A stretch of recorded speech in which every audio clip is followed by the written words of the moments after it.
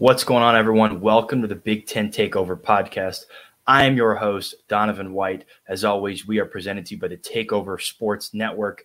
We've got a great episode coming along there. We're kind of following the theme of what we started to do earlier in the offseason, what we did last week with Michigan State. We're previewing the Nebraska Cornhuskers, a team that I'm going to talk about a little bit going forward. But they are a super interesting team in terms of potential going into this year, what they did last year as a team, and just in general, the feelings and kind of the buy-in around Nebraska football. I think it's super interesting. We're going to cover them today, but of course, I always have to mention before we get started, we here at the Takeover Sports Network have teamed up with Prize Picks, and they have a special offer for any of you out there listening or viewing. New users that deposit and use the promo code TAKEOVER will receive a 100% instant deposit match up to $100. Prize Picks is the easiest way to play daily fantasy. You can pick 2 to 5 players and an over-under on their projections, and you can win up to 10 times your amount on any entry. It's just you versus projected numbers. Prize Picks also allows mixed sports entries. For example, you could take the over on Patrick Mahomes' passing yards come this fall, tagged up with the under on Saquon Barkley's rushing yards. They offer you any sport you can think of: NFL, college football, NBA, MMA, soccer, MLB, anything you can think of. Prize Picks has an award-winning, easy-to-use mobile app, which you can find both on the App Store and Google Play, and entries can be made in 60 seconds or less. It's that easy. So if you're looking for fun and easy way to play daily fantasy, to make your own picks, whatever it may be sure to check out Prize Picks, and don't forget to use the promo code TAKEOVER so they know that we sent you. That's Prize Picks, promo code TAKEOVER. So, as I mentioned, right, we're going to talk a lot about Nebraska. Nebraska is a team that was so interesting in 2021. If you just had a blind resume, kind of a blind, so here's one team, here's another team, and you said, okay, this team finished 3-9 overall, and they finished 1-8 in their conference in the Big Ten, you would think that either their head coach had just been fired and they cleaned out staff the whole way, or that their head coach was seriously on the hot seat going into this year. That's honestly the complete opposite of Nebraska. Obviously, Scott Frost didn't get fired, but in general, he's not on the hot seat. They kind of cleaned a little bit of the offensive staff out, but he is so solidified, in my opinion, mainly because of the player buy-in. Despite that 3-9 and 1-8 Big Ten record and 3-9 overall record. And so the saying of last year, and it kind of trickled into this year, that Nebraska may have been the most talented or the best 3-win team in college football history, I think that's true, and I don't think that's insulting for Nebraska. I think a lot of Nebraska fans, and if I'm wrong, Nebraska fans, please let me know in the comments, but I think a lot of Nebraska fans sometimes took that as an insult, or even people in the college football world took that as, stop saying that. Like, A, that's an insult, and B, like, why are we promoting a 3-win team? Well, let me put this in perspective for you. Nebraska outscored their opponents by 63 points on the entire season. Now, sure, a couple of those were because of lopsided victories. They beat Northwestern, I believe it was 56-7, so that adds a significant amount of that total. But either way, they had a point differential of 0 in conference play. So what does that mean? Despite going 1-8 in the conference, they had a 0-point difference in the teams that they lost or beat. Right? There was a 0-point differential. That means that they were so close to flipping their record around from 3-9 and 9-3. It was so close that they were going from a below average bad team at just on paper value 3-9 to a bowl eligible, respectable 8-9 win program. They were that close. If we go through some of these games, they lost to Illinois 30-23. I'm not going to give them any props for that because if you are that talented of a team, maybe it took them a little while, but you still losing to Illinois doesn't, no matter how close, doesn't give you any props for that. They lost to Oklahoma 23-16. Right, so this is a top 10 at the time Oklahoma, an Oklahoma team that was certainly very good. Lost them by a touchdown. Lost to Michigan State, who we covered last week. Obviously, the finished top 10 was ranked in the top 3 for a while in the college football playoff rankings. They lost them 23-20, so they lost by 3 points to them. They lost to Michigan, the winners of the Big Ten Conference and playoff contender and playoff participant. Even though Michigan got blasted by Georgia, I get it. They're still the crown winner of the conference. They're the best team in the conference, and they were a playoff participant. They lost them 32-29. They lost to Minnesota 30-23, which, again, I'm not going to give them too much credit for only losing to Minnesota by a touchdown because I don't think Minnesota is that good. But still, Minnesota is not bottom barrel of Big Ten. Then they lose to Purdue by 5 points, 28-23. We all know how Purdue turned out. Again, some of that momentum cooled down off Purdue. But again, they still had a great season, and Nebraska only lost by 5 points. They lost to Ohio State by more than one score, as 26-17. But Buckeye fans or Nebraska fans, if you watch that game, listen, as a Buckeye fan, I was sitting there sweating. There was a time in that game where Ohio State was up still, I think. And I just kind of bargained with myself. I said, okay, Ohio State's going to lose this game. Nebraska's going to beat us. It was that close of a game. Maybe it was a shell shock from the Oregon game, whatever it may be. But it was that close of a game where you're sitting there going, what is going on with Nebraska? They kept track with Oklahoma. They kept track with Purdue, with Michigan State, with Michigan. They're doing with Ohio State. They probably should have won that game. I mean, in all honesty, they played better than Ohio State until the last 5-6 minutes. Then they played Wisconsin. They lost by a touchdown, 35-28 to Wisconsin. Then they lost to Iowa, 28-21. Right, and this was the last game of the season. So they were sitting there at 3-8, last game of the season, playing home against Iowa.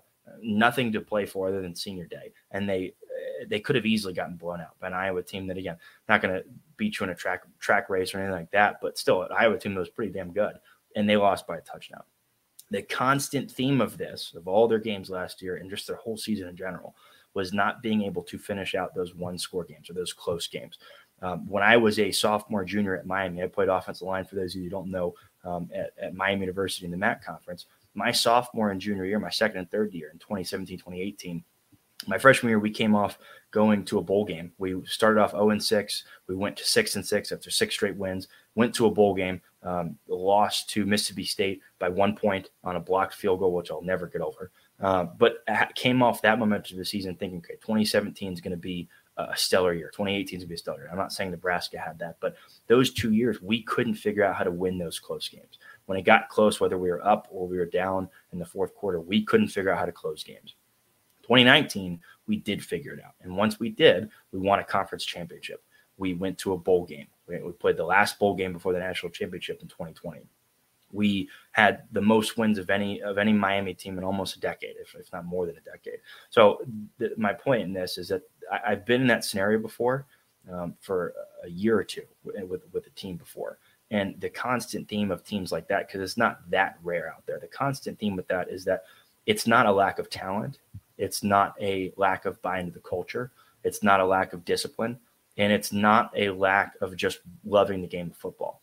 It's typically something where it just needs to have a small mental shift, whether it's guys that they're finally growing into their roles, whether it's kind of getting out some of those, previous era players that, are great guys and were good players and worked hard, but just didn't fit exactly what was going to be needed. Again, fit the culture, but just weren't ready to take that next leap, right? Even if they were better players at some point than other people, they just weren't ready mentally. They weren't better mentally than some of the other players back there. So it's never, in my experience, and a lot looking at a lot of other teams with this in Nebraska especially, it's not typically a lack of talent or lack of buy-in or bad coaching. It's just something needs to be developed a little more with players. And that's what I think was missing for Nebraska going forward. I think that's what it was. I think that's what's going to happen in 2022, and honestly, in my opinion.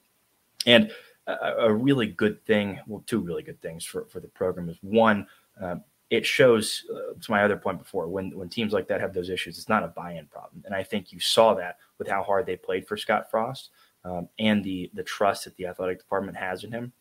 And then the second is just they already have that coach coming back. So they have two good things for it. They have buy-in into the coach, in my opinion, and they have the coach coming back, right? Even if you bought into the culture and the athletic department, it's like, it's time to move on. They have both the buy-in and him coming back. They added 2 years to his contract, Scott Frost's contract. They restructured a little bit, which, yes, on its face looks like a contract extension, so it's good for him. It's good for image. The athletic director said that both parties had skin in the game. That he said that usually when you see a good business deal, it's pretty lopsided. It's one-sided. In this case, there's incentives for if Nebraska wants to fire Scott Frost, they basically have to pay him the same amount of money if Frost would tell Nebraska he wanted to leave, or if he wanted to return, excuse me.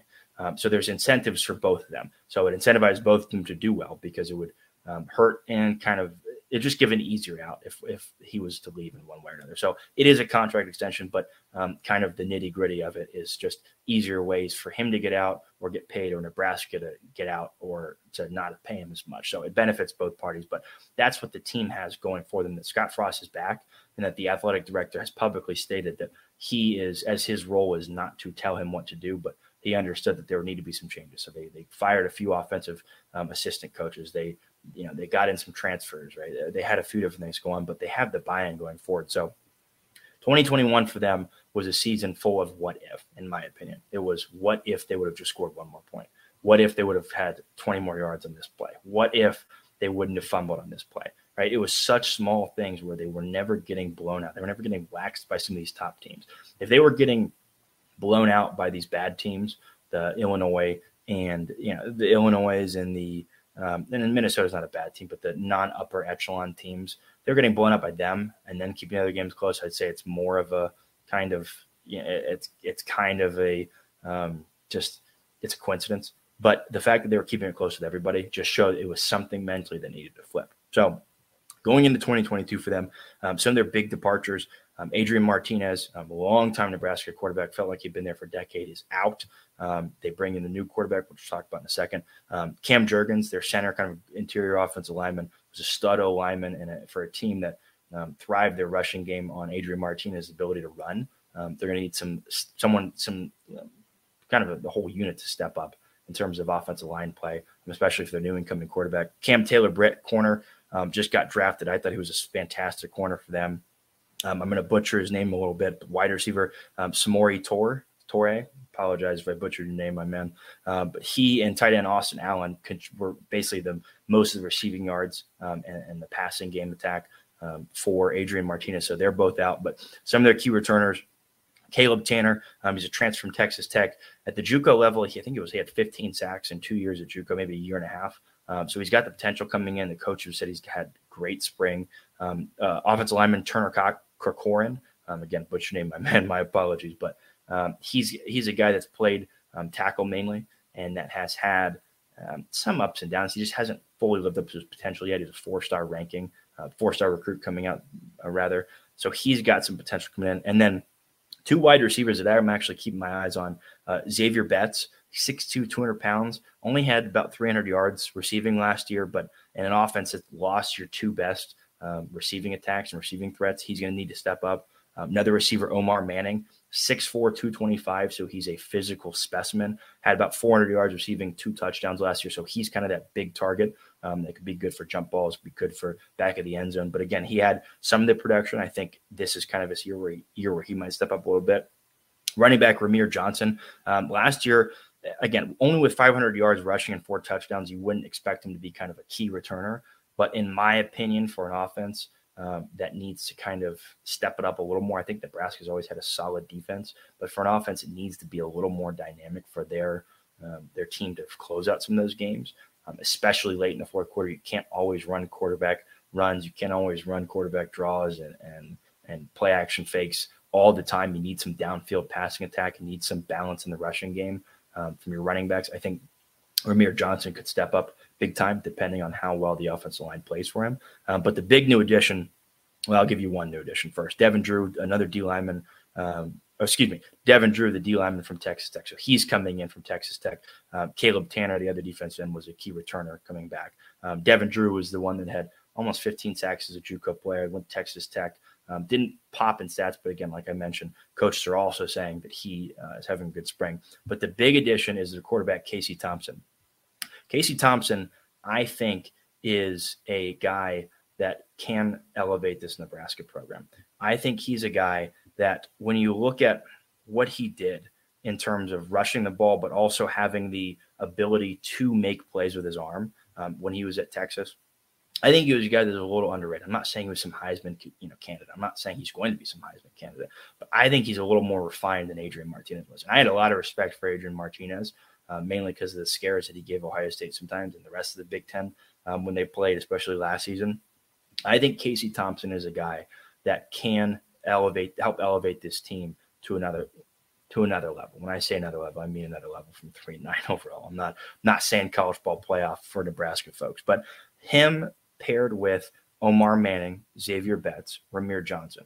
I think if those three step up, and I'm not asking them to be first team All Big Ten, none of them, but I'm saying if Omar Manning can go be that end zone threat, the red zone threat, and have 700 yards receiving and call it 6 touchdowns, and if Xavier Betts can be kind of that middle of the field guy and have 700-800 yards receiving and 5-6 touchdowns, and you get Ramir Johnson going, he's got 700-800 yards rushing, and then Casey Thompson, you add in his legs. I think all that considered, you don't necessarily need to have quarterback go off at Nebraska for 4,000 yards passing, 65% completion rate, 30 touchdowns, 5 picks, and then 1,000 yards rushing. No.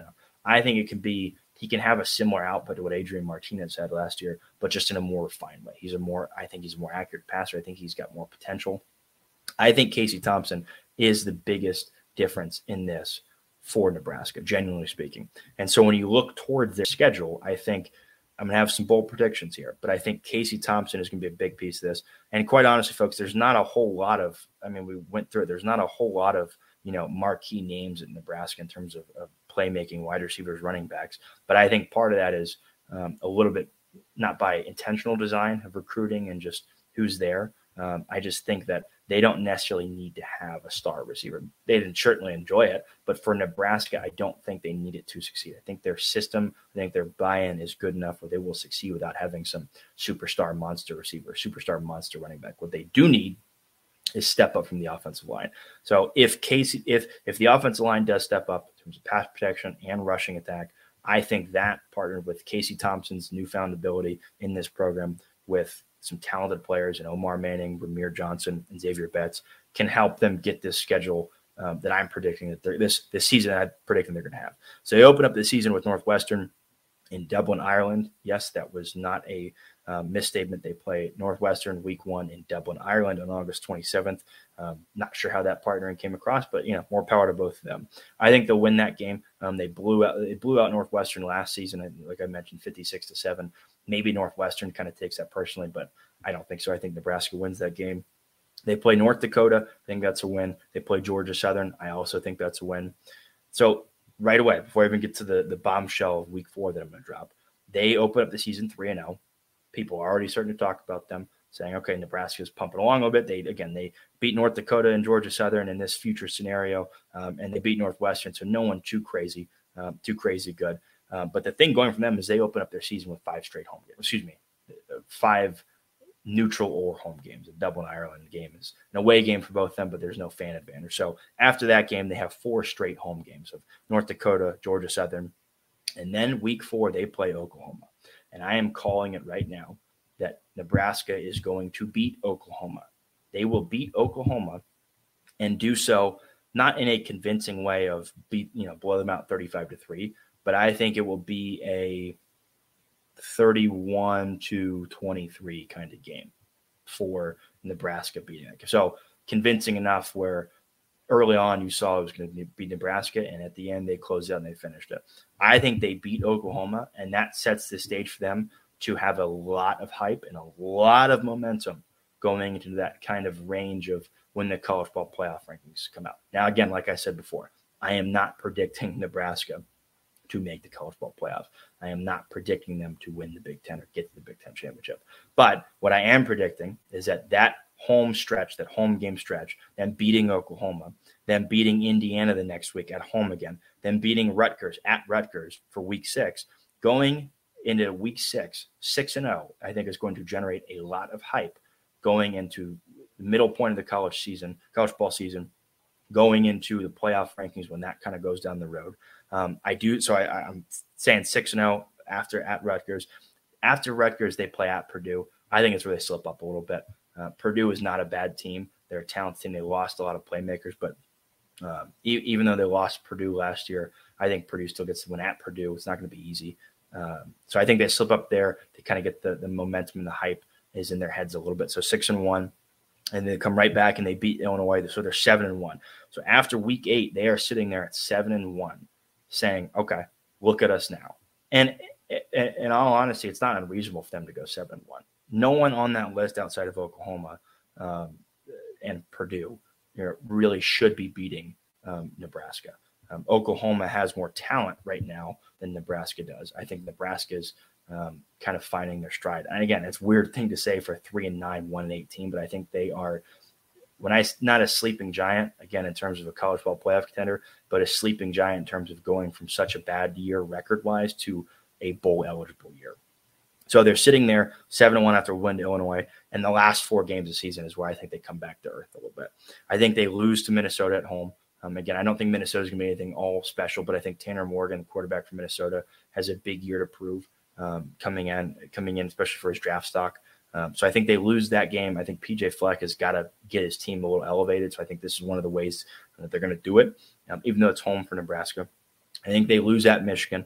I think they lose home against Wisconsin. I think Wisconsin will just be too talented, will be too experienced, and too ready even for a Nebraska environment like that. Because even if they do lose to Minnesota and Michigan and Purdue, it's still a home game, senior day against Wisconsin, sitting there at 7-3, or at 7-3 is still a great environment. They still have a lot to play for, but I think Wisconsin gets the W. And then they play at Iowa. I do think they'll lose to Iowa. I think Iowa at that point might have a little more to play for. And I think that game against Iowa could determine, not for Nebraska necessarily if this record holds true, but for Iowa more specifically, depending on how their season goes, could have more implications for who goes to the Big Ten championship, maybe them or Wisconsin, Minnesota even there, or maybe even Nebraska, depending on what it is. But I think at that point in the year, Nebraska is going to be bowl eligible. They're not going to have a Big Ten championship berth to play for. I think Iowa will, and at Iowa for their senior night. Hopefully it's a night game, because if you've ever been to an Iowa game, a night Iowa game is one of the most electrifying places to be in and to play. And I played in Iowa's season opener in 2019, and it was electric. It was a blackout. So it was one of the craziest experiences ever. And so for college football's sake, I hope I hope it's a night game. Even if it's not, it's still going to be a crazy environment, and it's going to be tough for Nebraska to go over. So overall, I'm saying Nebraska is going to finish out this season at 7-5. And I think as a massive signal to college football, Nebraska is one of those teams that they had such a powerhouse football program. It's such a dynasty for years back in the 90s and a few decades ago. When Nebraska is a good football team, college football and the college football world is better off. It's like when Florida State is good, the college football world is better off. When Michigan is good, as much as I hate to admit that, when Michigan is good, the college football world is better. When Notre Dame's good, the college football world is better. When USC and Texas and so on and so forth. So when you have teams like Nebraska that are historically good program, that is a historically good program, and they have been down for so long, and now you come off, you say, okay, you showed us a little bit of what might happen last year, right?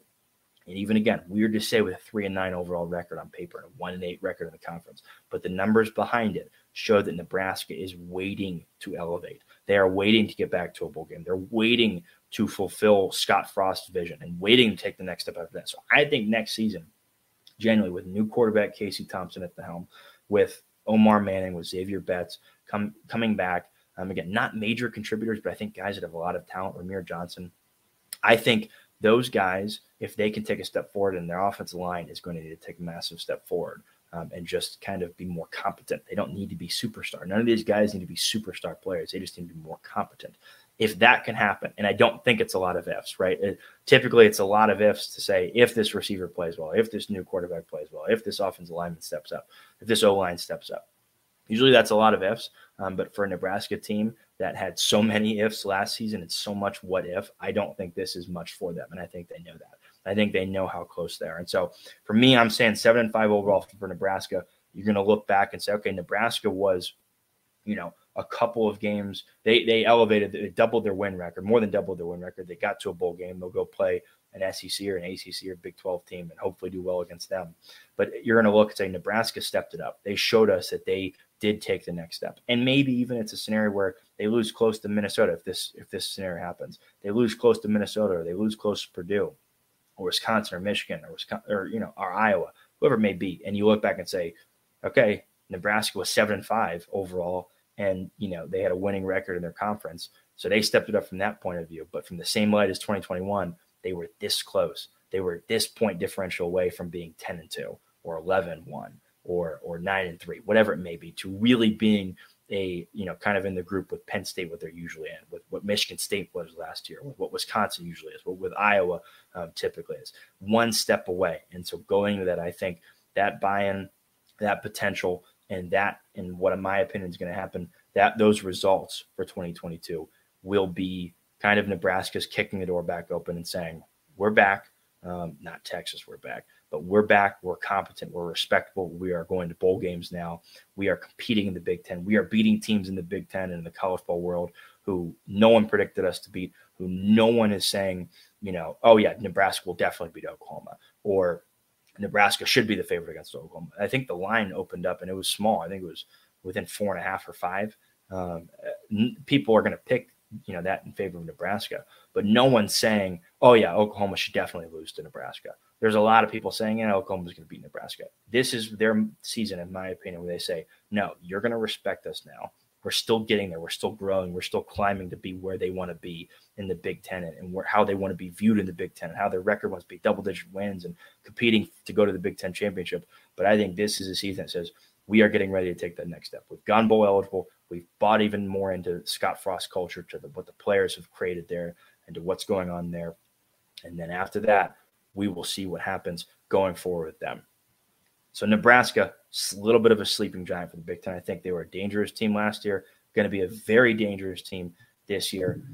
Guys, we are going to continue previewing these teams. I know this is a kind of a dark period for us football fans, especially college football fans. The draft is over, and we're just kind of waiting for some big news out of camp when it comes up and any more recruiting tidbits that come by. So up until the season starts, we are going to continue previewing these Big Ten teams. In between, we're going to sprinkle in some quarterback rankings, some offensive rankings, some overall conference projections in terms of who I think is going to be at the top, who's going to go where New Year's Six Bowl wise, who's going to have a chance at the playoffs, who's going to go to the Rose Bowl, things like that. So until the season comes along, I'm going to give you plenty of Big Ten content. If you got anything you want to see, please leave in the comments. Let me know. I'm happy to do it. I'm happy to roll along with you guys. Excited to build this up. Excited to wait and finally have the Big Ten season come back. I think it's going to be a great one. Until next time, guys, I am Donovan White, and I will see you all on the next episode.